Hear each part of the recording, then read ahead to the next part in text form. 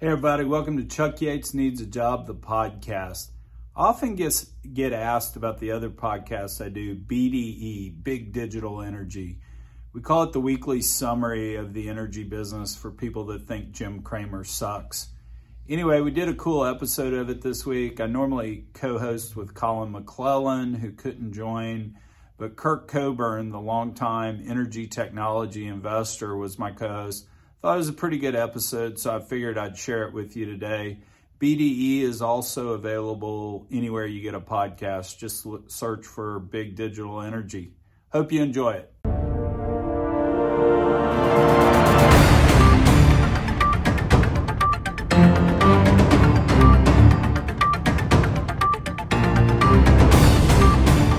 I do have to say that there might be big government listening to us, and that's why we're cutting in and out, because what we're going to say is just incredible. So and they're afraid. Is it big government? Is it Hillary Clinton, or the story we're going to get to, Elon Musk? It's big tech. It's big tech and big G. There we go. But let's just go through this. So our president says it's war profiteering, and we're looking at these big profits, but we actually were curious. Hey, we're curious here. And we might get banned from Twitter for saying this.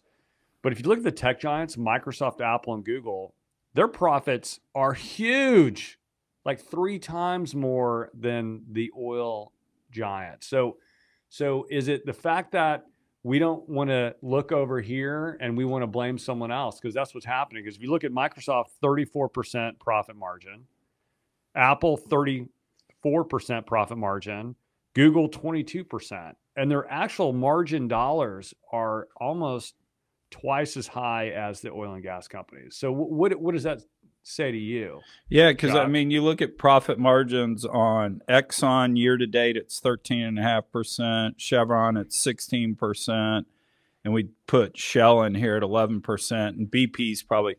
So if you average those up, the oil majors have done just under 14%. I think the average profit margin of a company on the S&P 500 is about 13%. So you're basically looking at an industry that's doing slightly better than average year to date, and you're saying they're the problem. They need to pay a tax. But let's not look at the tech giants whose average profit margin is 30%. Yeah.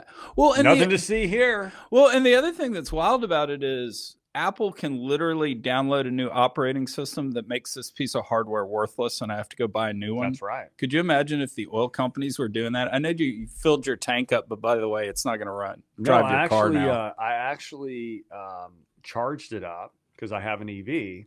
But the good news is it's being charged off the South Houston nuclear power plant, or whatever the coal plant. I can't remember which one I'm probably pulling power from. So I'm actually being charged via carbon. So I feel good about that. But kind of a serious point here, though, and I've made this remark too many times on the podcast.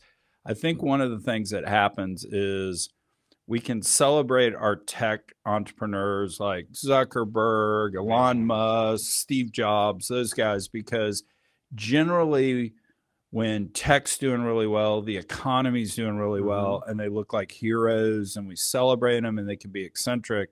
Unfortunately, energy runs counter-cyclical. So when we're doing well and oil prices are high, it's usually a drag on the economy.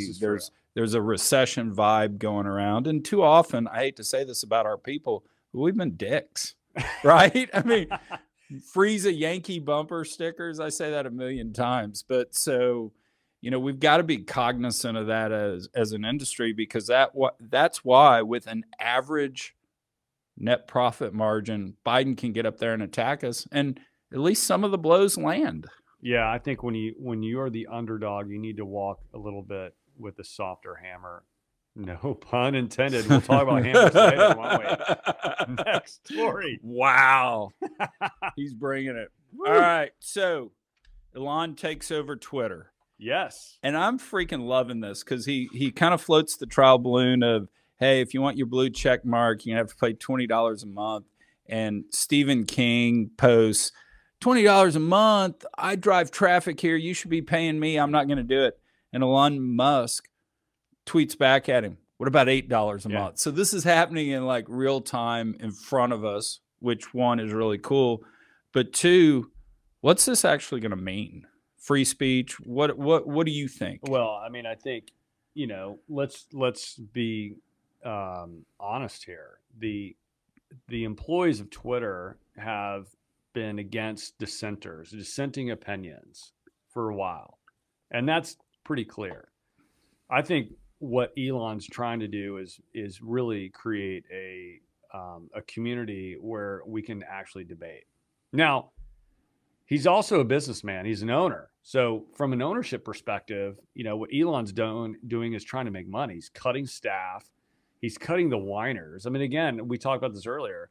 He's an owner, not an employee. And employees, hey, guess what? You can quit and go work for someone else. But Elon wants to make money, and I applaud that. And the way to make money is to create open debate. Well, and because I think Murdoch figured this out, and Roger Ailes figured this out with Fox News. Hey, man, there's this small little niche audience, half of America, that we can go market to if we give them product they like. So I think one of the issues with Twitter being the owner is, hey, man, we're driving a lot of discussion and active engagement off of the platform by not letting conservatives have their voice and the like. So no irony here that the guy that made all his money off electric vehicles is going to be the savior of the oil and gas discussion in the world, but maybe so. And I don't think, let's not give over credit to Elon. Elon, I don't think necessarily is a conservative nor cares about conservatives. I think he cares about open debate, maybe, or he cares about making money. But I think the reality is what we're seeing is maybe, and it's still too early to tell, maybe this is a place where we can have an open discussion forum. Because, by the way, 60%, I believe, of the United States falls on the conservative side. And conservatives naturally are not as boisterous and loud with their opinions. Twitter enables that. Well, and I gave a speech to ECOGA a couple of weeks ago, the Eastern Kansas Oil and Gas Association. That's what I was going to say. Of course, everyone knows. We were at a casino in the middle of nowhere, Kansas, which was kind of cool. But it was like me giving the speech. Then I think the next night was the Righteous Brothers playing. So that gives you the venue that we were at. But one of the things I actually said is, if we as oil and gas want to have a seat at the table, to have a discussion, to be part of it, to be constructive, we got to do a lot of stuff. But I think like 75% of it is just proving that we're human. Because we have kind of buried our head in the sand for a long time. And so one of the things I said is, everybody has an iPhone. I want you to literally, if you're out in the field, shoot a pump jack and tell somebody how it works. And just post it on Instagram or post it on Twitter or wherever. If you're looking at a production plot, literally say, hey, guys, did you know that an oil and gas well is a declining asset? It makes more yesterday than it made today. It's going to make less tomorrow. Here's what it looks like over time. We need people to know that we're human, and we need to explain stuff to at least get close to getting some acceptance. And hopefully Twitter freeing up allows us to do that. I think that's a good point, Chuck, but let's also talk about reality. The rest of the world knows we're human. In fact, the rest of the world actually doesn't care about the narrative as much as certain small, very loud voices care about the U.S. Now, there are countries, and we'll talk about the climate accords and so forth. But the reality is most of the world does know that we're human, because that's the energy powers the world. It's just the loud voices here in the U.S. that I think, since we live in the U.S., we live in Texas, we're part of the United States, we feel that burden. But it's not the same. I mean, it is the same in some places. Like it is the same in The Hague, when Shell's headquarters. There's a lot of people that do not like Shell there. But I think that's a pretty small group of people, but they are the loudest. So we do have to, in some ways, have to figure out how to get our voices known to them. So the two things I think we have to do is, one, get outside the echo chamber, because you and I can sit around and talk energy stats and high five each other and all that, and we haven't convinced anyone's mind, changed anyone's mind. I think that's one. And two, the reason I don't think we're that far off from actually being able to do it, despite this defeatist attitude we have in energy, I'll just give you an example. I was opening up Zoom calls this summer and just having quote unquote kids come on and tell me, hey, why are you in the energy business? Why did you choose to go to a different industry? And one, call it 24-year-old engineer out of Canada, said, Chuck, you want to know what's going on? I said, no. And he goes, well, first 3 years at university, oil and gas company sends a 55-year-old white male. He gets up there, he titles his presentation, Exploring for Oil and Gas. 20 people show up. By the time his speech is over, 10 people are left there. They get one engineer, maybe. My senior year, they sent a 27-year-old who'd grown up in India, come to university in Canada, titles his speech, Utilizing AI to Image the Subsurface. That's cool. And 200 people show up for it. His opening line was something to the effect of, holy shit, I've never talked to this many people in my life. And he gets up there, he's dynamic. By the end of his speech, there are 400 people in there, and that same oil and gas company got 15 engineers that year. So we're not that far off from being able to relate to people and engage people. I don't think this vast middle ground hates us as much as we think they do. I've written about this, and there's some good stats in one of my blogs that I'll have posted maybe later. But the reality is, oil and gas is a conservative industry because it takes a long time to build. You're building 50-year plus assets. There's a lot of risk on the line, health and safety. It's dangerous, right? You don't want to put someone that is wet behind the ears in charge of an asset that could, be the make or break of your company, of an industry, or of the lives of people. So it makes sense why even in the digitalization of oil and gas, most of the people leading the digitalization are sort of old oil and gas people. That's changing. I know we talked about the great generational crew change, which has been late, but I think the conservative nature of the industry has sort of created this. Versus if you look at tech, I was a young tech guy at Dell, when I was young. We were all in our 20s and we were promoted quickly and we did a lot of stuff. But again, the risk of having a bad algorithm doesn't kill people. And I think that there's some of that nature has not been played out fully. That it's interesting you bring that up because I've argued the other side of that in that. Yeah, let's debate. So there we go. There's a large company hired a bunch of data scientists and just turned them loose on data. They weren't oil and gas people. They were just data scientists. Everyone's done that. And a 23-year-old messing with data who never actually even been out in a field literally figured out that we could reduce accidents by pumpers 75-80%, reduce wear and tear on the trucks and all, if the truck just never went in reverse. So they redid all of their pumping routes so that never went in reverse, and it wound up being true. So and that person arguably should get promoted. Totally. And that person got 3% raise and told in 12 years you'll be up for vice president. Yes. And so you hear that from the young folks too, is that, hey man, I did all this great stuff and I didn't get promoted. That's a real issue. I did that at Apple. I'm telling you, I complained about this even when I was at a big super major. This is a problem. We need to open our eyes to these young staff that are smart and intelligent, and they're looking to do great things at the company. But the company, the way they've run their business for over 100 years, is not changing. And they're not changing quick enough. I'd love to hear from the audience. What do you think? Exactly. I know quite a few online, and I know I've heard from you saying the same things. It's kind of bullshit. Yeah, no, we've got John. Third-party data analysis is critical for industry efficiency, no doubt. All right, let's go into what I'll call general commodities talk. So if we look at U.S. gasoline, it was down almost 8% in August versus 2019. It was in July, it was even worse. It was down 8.2% versus July 22 versus 2019. And what we'd kind of seen is U.S. gasoline outside of airline stuff, which I think at its peak was about 90% of pre-pandemic. Mm-hmm. Gasoline had been rocking, kind of meeting pre-pandemic type levels. Boom, we see demand destruction. Is that price? Is that coming recession? all of the above? Is this the canary in the coal mine, or? I mean, you've got a few things at stake. One is prices are high, and if you talk to people around the country, which I've done, even in some of the hooty tooty places around the country, they complain. The workers complain about gas prices. It actually makes a dent in their budget. That's a huge issue. Secondly, you've got Zoom culture. I mean, most of us sort of, retired people, and many of those that work don't need to go in the office anymore. So they're not driving.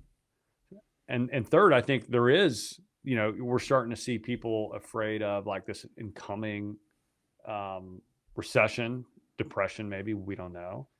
So they're trying to save money, which I think is wise. Because kind of the similar thing we've got, and you and I were talking about these stats this morning, we're running out of diesel. If we look at the reserve level of diesel we have at this time of year, we're at the lowest level we've been since 1951. And right now we have 25 days of supply. Back in 1951, at that same level, that was 102 days of supply. So, the worry about diesel, right, is guess what happens? Everything you use is shipped somewhere in a truck that's powered off of diesel. Well, we've sold some of our strategic reserves to China.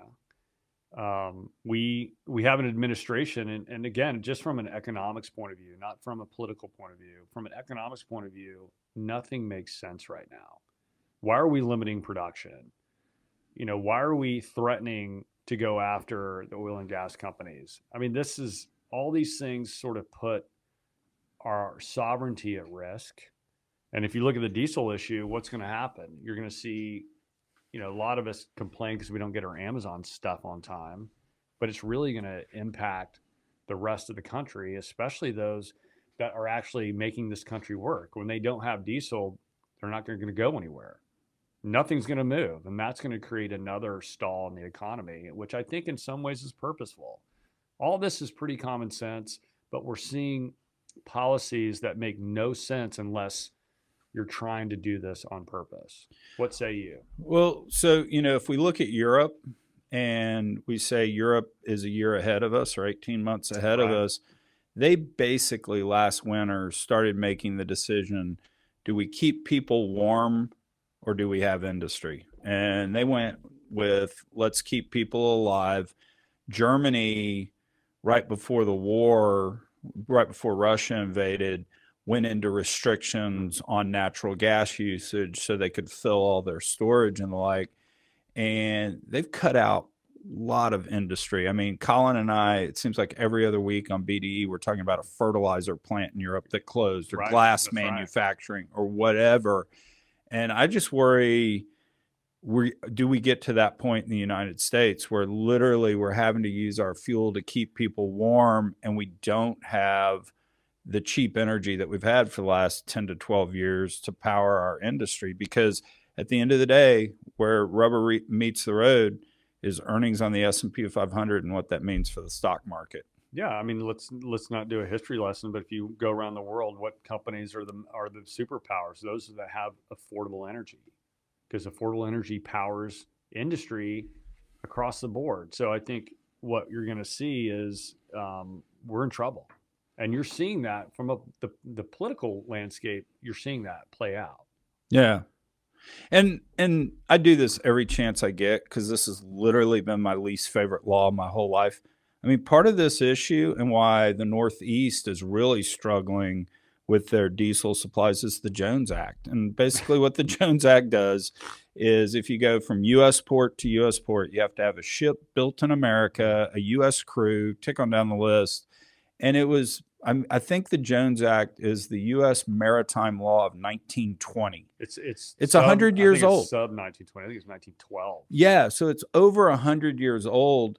And just looking through some math, if you use a Jones Act compliance vessel to deliver diesel, it costs like 18 cents a gallon, and foreign vessels are 8 cents a gallon. So it's adding 10 cents, and there just aren't enough Jones Act compliant ships. There's not enough vessels. There's not enough vessels. Some of my buddies that are traders who actually focus exclusively on Jones Act are making a killing. Like it's good time to be in this business. But unfortunately, it doesn't make any sense. Yeah, we've talked about this. Why can't we buy alcohol on Sunday in Texas, or a car for that matter? Yeah. I mean, let's go back to things that really don't make sense. Now, Yeah. Jones Act is probably more important, but for me personally, I think being able to go to Specs on a Sunday is, You know what? You know where something we need. Don't you know where I've taken my alcoholism? If I can't fucking get my act together to buy my Sunday booze on Saturday, I don't deserve the right to booze. I mean, but we are instant gratification economy now, right? I can buy stuff on Amazon on Sunday. I can buy food on Sunday. Yeah, you can buy alcohol at a store after 12 o'clock, but you can't buy liquor. So you can buy beer and wine. All right, fair enough. There we go. I'm still not going to concede that point, but that's fair. Nor should you. So, all righty, this is your baby. Tell us the next story, because you were reading this about the national climate plans, and this is just wild. You know that I'm a climate investor. It was energy investor, but I just said, let's just go ahead and say climate, because I don't want everyone else to claim that word. I'm claiming it. I'm a climate investor. But I have a lot of skepticism and pessimism around climate investments. There's a lot of bad investments going on right now. It's crazy.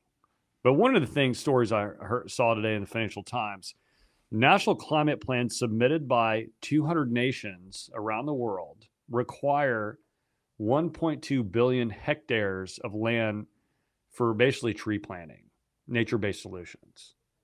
So 1.2 billion hectares, that's actually larger land mass than the entire United States. So not only do we need to reforest this doesn't count the existing forestry around the world. So we need to add another 1.2 billion. So you're asking, okay, how big is their global land area? The global land mass is roughly 13 billion hectares. So basically, we need to add another 9% or 10% of the world needs to be planted with more trees. That's not going to happen.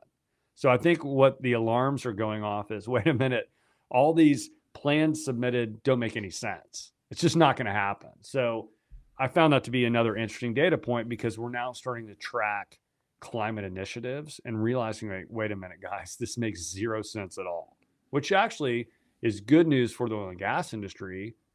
But, that's the juxtaposition right there.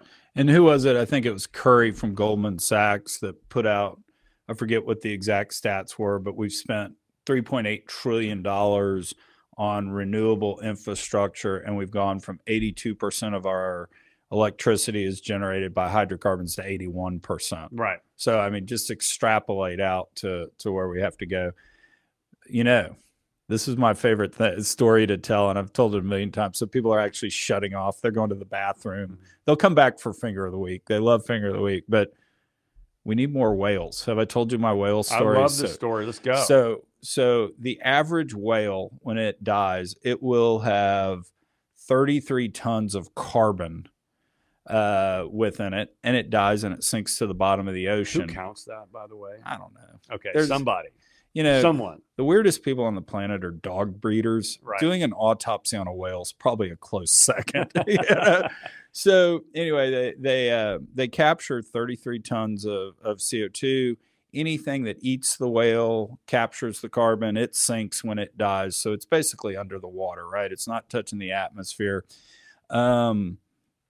The other interesting thing is they figured out, the most recent studies are showing that 40% of all photosynthesis on the planet is done by plankton in the ocean. Yeah. And the greatest thing for plankton is actually whale shit, because of all the nutrients in it. Who knew? And, 200 years ago, we had, call it, 5 million whales on the planet. Again, I don't know who counted that. As a dog returns to his vomit, as a whale returns to its plankton, because there you go. It eats its shit and and the whales eat the plankton. What's going on here? We need to figure out that. Can the whale lick its balls? Why does a whale lick its balls? Because it can. It can. Salt water might help that. I don't know. I don't know where I'm going with that. But anyway, no. So you're saying whales are the future is what I'm saying. I'm saying we've got 1.2 million whales out there. If we could increase the population of that, it would actually potentially take a dent in the CO2 problem. The So, I'm really good friends with the singer Jewel and all. And I went to her and I told this story, and She's she from was Dallas, right? no, she lived in Stevensville for a while Okay. when she was married to Ty Murray. And I went to her and I was telling her the whale story, and she's like, "Is this true?" And I said, "I promise you, it's true. And I think you need to write a love album or a love song To album whales. for whales so that we can have more whales fuck." And she looked at me, and I haven't heard from her since. So maybe that didn't go over so well. But Is that no, why Colin's not here today? yeah, That's exactly, right. exactly. You haven't heard the whale fuck joke yet. So Kirk's like, "This will be my last time on BDE." So no, it is interesting that we're starting to come to that realization. I think ultimately the only way we're going to get out of this is technology, and it's going to have to be some sort of carbon capture. And the only way we're going to get there is shot on goals. I mean, we got to throw a lot Absolutely. more money at it. Absolutely. And nuclear. Let's go back to nuclear at some point. Exactly. We always say on the podcast, if we invented nuclear yesterday, we'd be going, "We solved it." So look at a lot of nuclear deals. Interesting. I bet. So, all right, you were cool enough to speak at Fuse last week. Let's do a quick download on Fuse. What did you think about it? What's something you learned? I mean, I think that the quality of the people there was outstanding. The quality of the content was outstanding. The creativity of the venue, how it was set up, the sponsors. I mean, it's just something we don't see. And I think partly it's because of the demographic and sort of, the guys behind Digital Wildcatters are cool. They think differently. They've got sort of the groundswell. It's definitely, from attending a lot of energy events versus this one, this was built by the people for the people versus sort of built by people that think it's good for the people. And I was really impressed, and it was nice. It's good to be there. You're cool to say that. I'm actually going to have a bit of criticism on Fuse, and it's really kind of criticizing me. So guilty as charged. To your point about content being really good, I mean, we had a panel with John Gibson and an astronaut talking about the technology we would need to colonize the moon. We had folks talking about carbon capture. We had a panel called 99 Problems and Energy Ain't One. I mean, it was really high level content. And I saw networking based on, I hadn't seen Kirk in a while. I'm going to go have a beer with Kirk. I saw networking happen where renewables guy heard an oil and gas guy talking, and it was, "Oh my gosh, I could use help scaling my business." I didn't appreciate how great oil and gas is at scaling something. They sought people out and said, "I want to go talk," and then they'd go get a beer.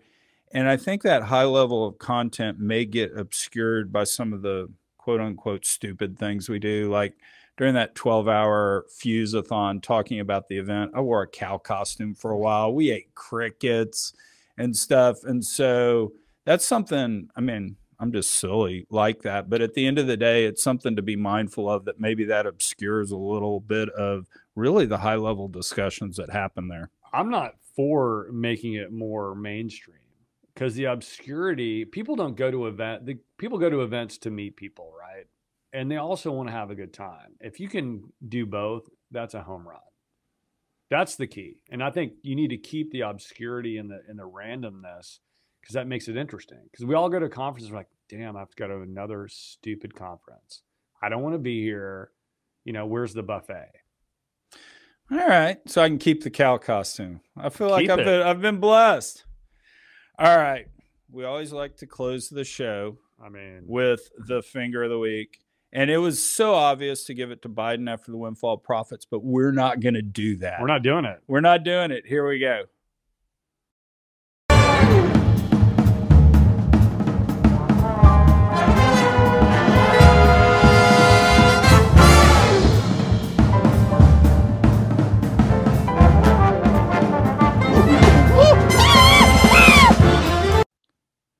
Kirk is the guest. I'll let you choose. So who's Emily Oster? Some of you know that I had COVID in 2019 when I was in China. And I haven't had COVID since. But Emily Oster wrote an article in the Atlantic this week saying, let's declare a pandemic amnesty. So basically, for all of those that were forcing people to get jabs, that were forcing people to get the jab or they were going to get fired. She's asking for those people to be given amnesty. And I think that's bullshit. We all knew what was happening with this vaccine. We knew that there wasn't data, and we just sort of let it. It's not necessarily we let it happen. We knew it was happening. And some of us avoided it, saying, look, I'm not participating. I'm out. But we know we're not going to give amnesty to people that knew exactly that they potentially were doing harm or didn't know whether they're doing harm or not. And now they're saying, hey, we didn't know. We didn't know at the time. Like, wait a minute. We all knew what was happening at the time. We're all uncomfortable. But forcing others to do something that they didn't want to do, I think shouldn't be amnesty. And I think that's why Emily gets the finger of the week. What say you? The thing, I'm probably less staunch on this, but the non-negotiable for me is you have to step up and say, I made that mistake. I was wrong. I mean, if people would step up and say, I was wrong. I was scared about my grandmother. The government told me these vaccines would reduce transmissibility and all. I'm sorry I believed them. I apologize. And I'm not saying they have to make full restitution, but at least acknowledge that. And they're not doing that. They're like, well, we told you it would be better for you. I had a mild case of COVID because I had the vaccine. Yeah. And look, I got vaccinated. I mean, I'm not anti the vaccines. I am really anti the fact there was no data and they made that pronouncement of you have to get vaccinated or you're going to kill grandmother, and that's why I'm going to fire you. That's my problem. Yeah, you're right. We were on the same page there. Yeah, I think those that chose or didn't choose, they're all good to me. It's those that knew better, that had the data or lack thereof, and promoted a narrative that's wrong, and it kept changing on us. And that to me is why Emily deserves the finger of the week. There you go. And Carrie was kind enough to say preach. So Kirk, you were very cool to join us today. Appreciate you coming in. I enjoyed this way more than Colin. Oh man, Colin can be preachy and grumpy. You're a delight to be with. So hopefully you'll come back and do this again with us. Anytime, man. Anytime. And I'll be on your other show. Yeah, come on. Chuck Yates needs a job. There we go. Perfect. Digital Wildcatters, thanks for tuning in today. Do all the things that we ask you to do for podcasts. Give good comments. Subscribe to it. This is available anywhere you get podcasts under Big Digital Energy. Thank you for tuning in.